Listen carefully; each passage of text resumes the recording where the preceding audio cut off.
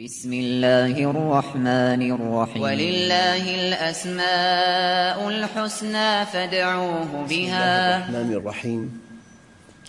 الحمد لله رب العالمين، والصلاة والسلام على سيدنا محمد الصادق الوعد الأمين. اللهم أخرجنا من ظلمات الجهل والوهم إلى أنوار المعرفة والعلم، ومن وحول الشهوات إلى جنات القربات. أيها الإخوة الكرام، لا زلنا في اسم المقدم، وكلكم يعلم أن الإنسان مسير ومخير في وقت معا. مسير في أمه وأبيه، مسير في كونه ذكر أو أنثى، مسير في مكان ولادته، مسير في زمان ولادته، مسير في قدراته، في شكله، في قوامه، في قدراته العامة. لكن العلماء أجمعوا على أن هذا الذي سير فيه الإنسان لصالحه، وليس في الإمكان أبدع مما كان، أو ليس في إمكاني أبدع مما أعطاني. هذا المقدم الكوني قدمك بالوسامة، قدمك بالذكاء، قدمك بالفصاحة، قدمك بالقدرات العامة. هو مقدم لحكمة بالغة. حينما تكشف يذوب الإنسان شكراً لله على ما أقامه، انطلاقاً من مقولة رائعة قالها ابن عطاء الله السكندري: ربما أعطاك فمنعك، وربما منعك فأعطاك، وإذا كشف لك الحكمة في المنع عاد المنع عين العطاء. فأنت تتمتع بخصائص، في أشياء أنت فيها مقدم. من الذي قدمك؟ المقدم. في أشياء أنت فيها متأخر. من الذي أخرك؟ ولدت من أسرة فقيرة، دخلك محدود. في طفل ولد من أسرة غنية جداً، دخله غير محدود. فالله عز وجل مقدم ومؤخر، قدمك في مجالات وأخرك في مجالات لحكمة بالغة عرفها من عرفها وجهلها من جهلها. الآن نستنبط أن الحظوظ، حظ المال، حظ الذكاء، حظ الوسامة، حظ القدرات العامة العالية، أن الحظوظ موزعة في الدنيا توزيع ابتلاء. انظر كيف فضلنا بعضهم على بعض، وسوف توزع في الآخرة توزيع جزاء. لذلك إذا وقعت الواقعة ليس لوقعتها كاذبة خافضة رافعة. الأشياء التي تقدمت بها قدمك بها المقدم، والأشياء التي تأخرت بها أخرك بها المقدم لصالحك. ولذلك الكلمة الوحيدة يوم القيامة لجميع الخلائق: وآخر دعواهم أن الحمد لله رب العالمين. أيها الإخوة، الآن نستنبط أن المقدم اسم يتعلق بالتربية. هو يربينا، يعطينا ما يناسبنا، يكافئنا على أعمالنا الصالحة فيقدمنا، ويعاقبنا أحياناً على الأعمال التي ليست صالحة فيؤخرنا. فالله المقدم. أي شيء تفوقت فيه الفضل لله عز وجل، أي شيء لمعت فيه الفضل لله عز وجل، أي شيء حققت فيه نجاحاً الفضل لله عز وجل لأنه المقدم. لكن كما قلنا في تقديم شرعي، مثلا عدل ساعة خير من أن تعبد الله 80 عاما، قدم العدل. تفكر ساعة خير من قيام سنة. ليلة القدر خير من 1000 شهر. يوم عرفة أفضل الأيام إطلاقاً، كما أن ليلة القدر أفضل الليالي إطلاقاً. الصف الأول عند الله مقدم، بر الوالدين مقدم، إغاثة الملهوف مقدم، إحقاق الحق مقدم، التحلي بالخلق الحسن هذا في الدرجة الأولى. الإيمان هو الخلق، فمن زاد عليك في الخلق زاد عليك في الإيمان. الأوقات بعضها مقدم، لو يعلم الناس ما في العتمة والصبح لأتوهما ولو حبوا. يعني الزوج الصالح مقدم على الزوج غير الصالح. أنت من خلال القرآن والسنة تكتشف الذي قدمه الله تشريعاً، قدم تكويناً وقدم تشريعاً. فالذي قدمك فيه تكويناً هذا فضل الله عليك، والذي أخره عنك تأخيراً هذه تربية حكيمة ينبغي أن تشكر الله عليها. والذي قدمه تشريعاً بادر إليه. فإذا المقدم متعلق بالمربي، هو يربينا. الحمد لله رب العالمين. يربينا بالحوادث، يربينا بالقرآن، يربينا بالعلماء، يربينا أحياناً بالرؤى. إنسان صالح على وشك أن يقترف عمل سيء يرى رؤيا فيها تحذير. إذا قال الله عز وجل لسيد الخلق وحبيب الحق ورفعنا لك ذكرك، النبي مقدم، هو المخلوق الأول. سلوا لي الوسيلة فإنها مقام لا ينبغي إلا لواحد من خلقي، وأرجو أن أكون أنا. النبي مقدم، قال الله له ورفعنا لك ذكرك. تمام. العلماء قالوا أية آية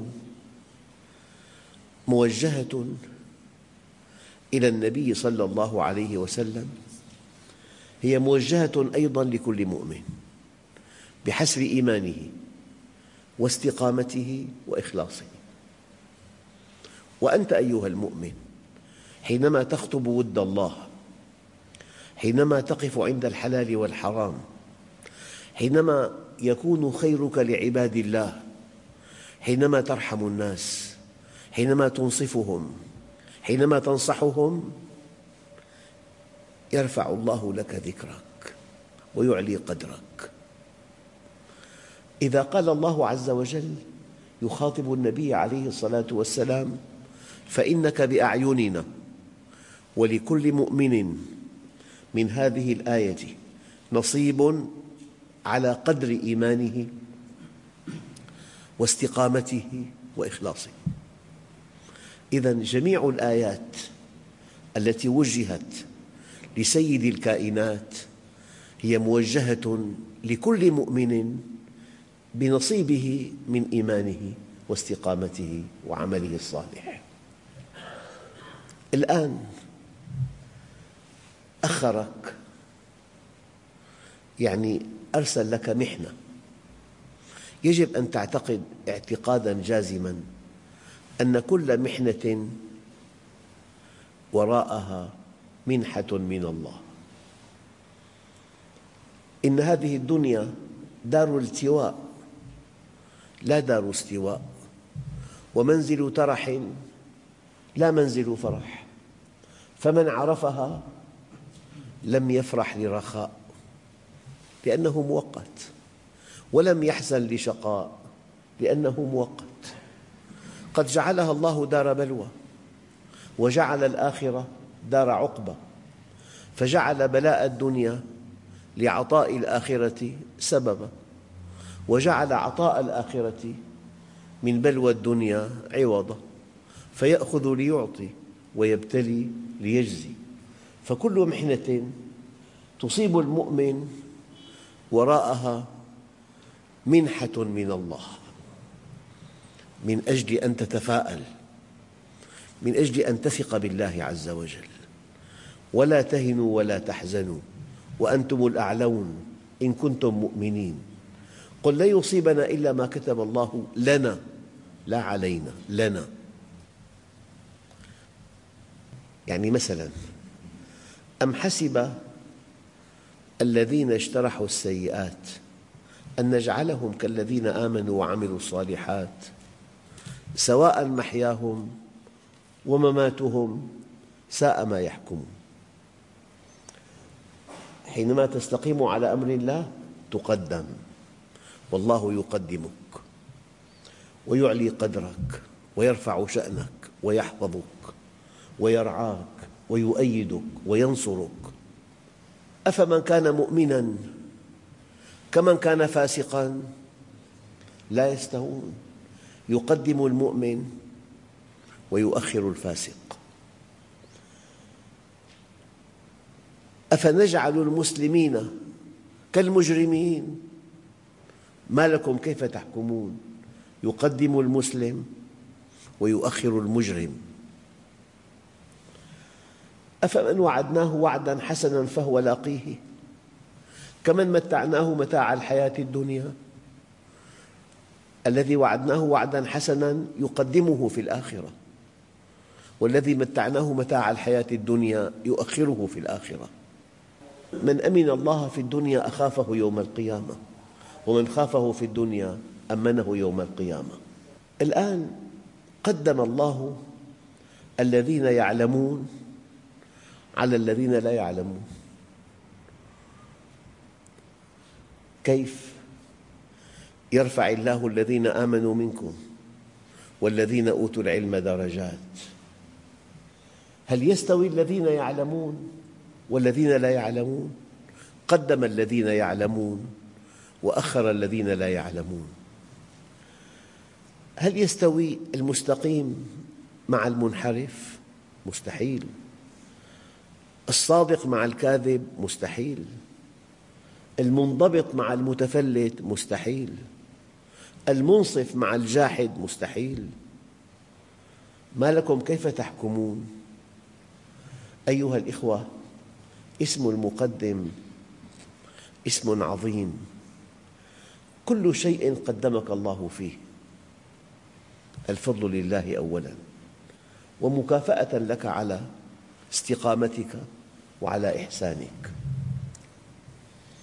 الآن في عندنا حالة جديدة،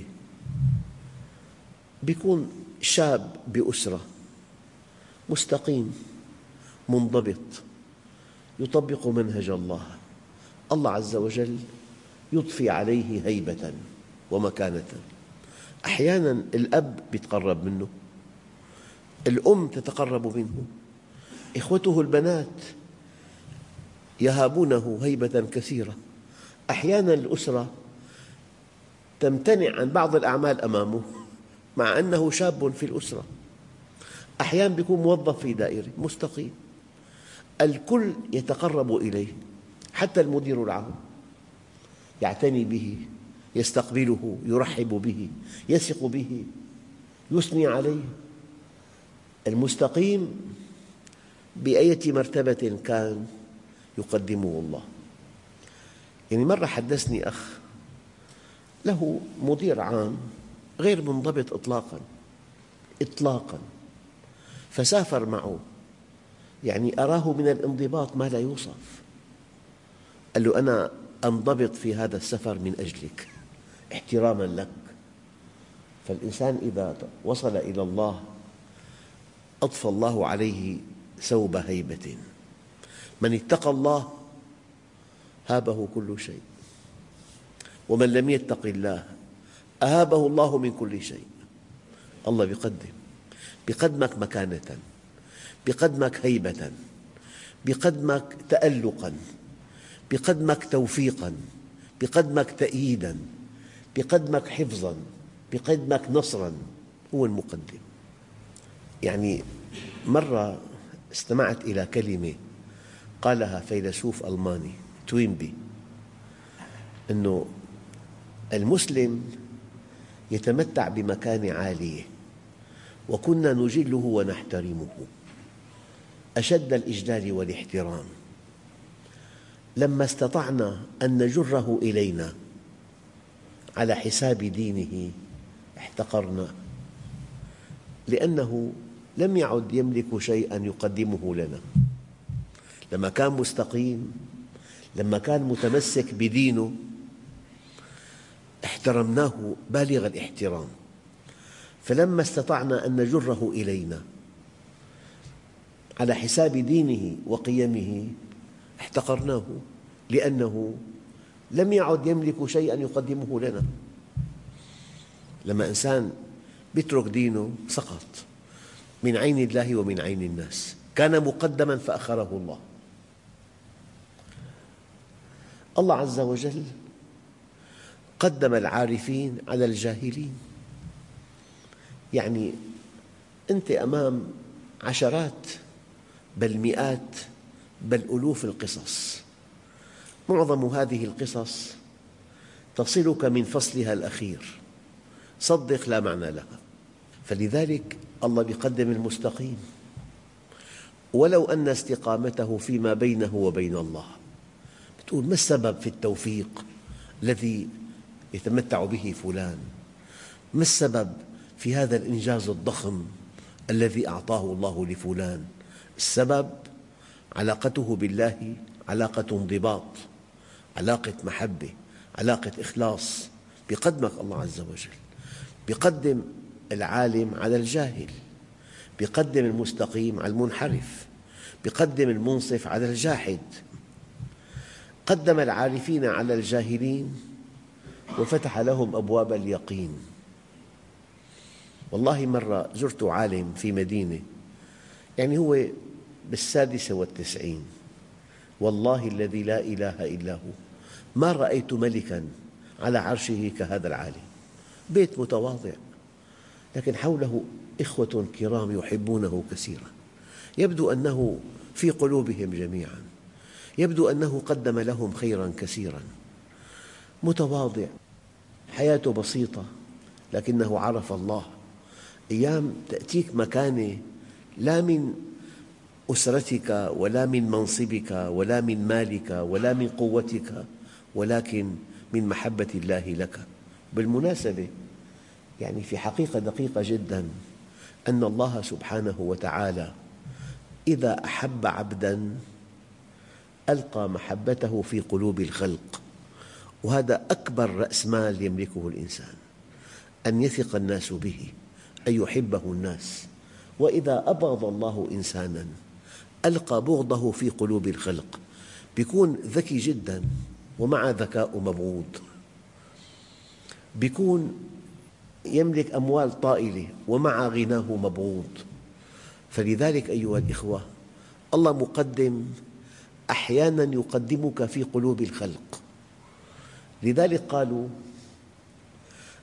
ألسنة الخلق أقلام الحق. حتى إن النبي عليه الصلاة والسلام في حديث فيه ملمح دقيق، حينما أثنى الناس على جنازة قال وجبت له الجنة، لأن ألسنة الخلق هي أقلام الحق. يعني بصراحة المؤمن من لوازمه أن يعشقه الناس، متواضع، منصف،